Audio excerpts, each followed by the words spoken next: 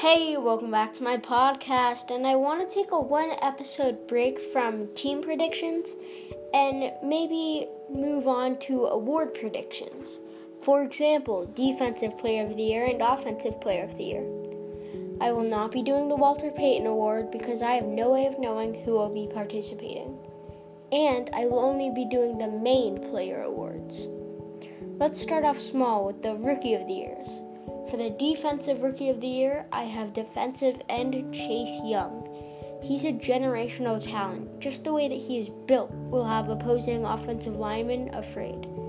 I think that he will end up like Nick Bosa did last season. For the Offensive Rookie of the Year, I have Joe Burrow. The only reason I chose him was because Tua and Justin Herbert will most likely sit out for the first year, and because quarterbacks mostly get chosen for awards like that.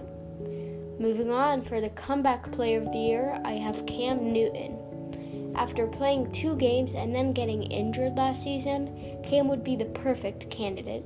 Now that he is with the Patriots, I'm excited to see what Bill Belichick and Josh McDaniels will do with Cam. I think that the Patriots will make the playoffs because he's on the team.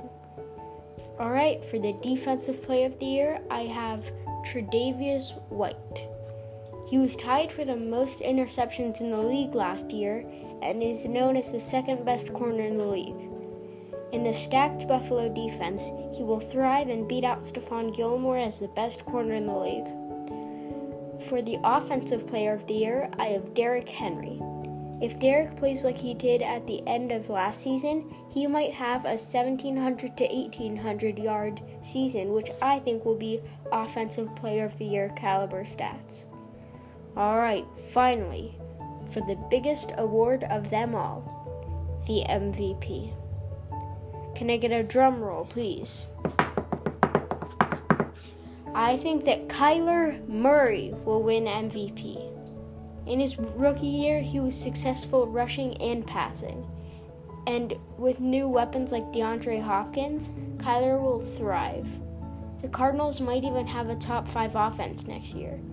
And it might be nice to continue the second-year quarterback trend. Alright, that's it for today's episode. It's me, the Football Fanatic, signing off. Peace.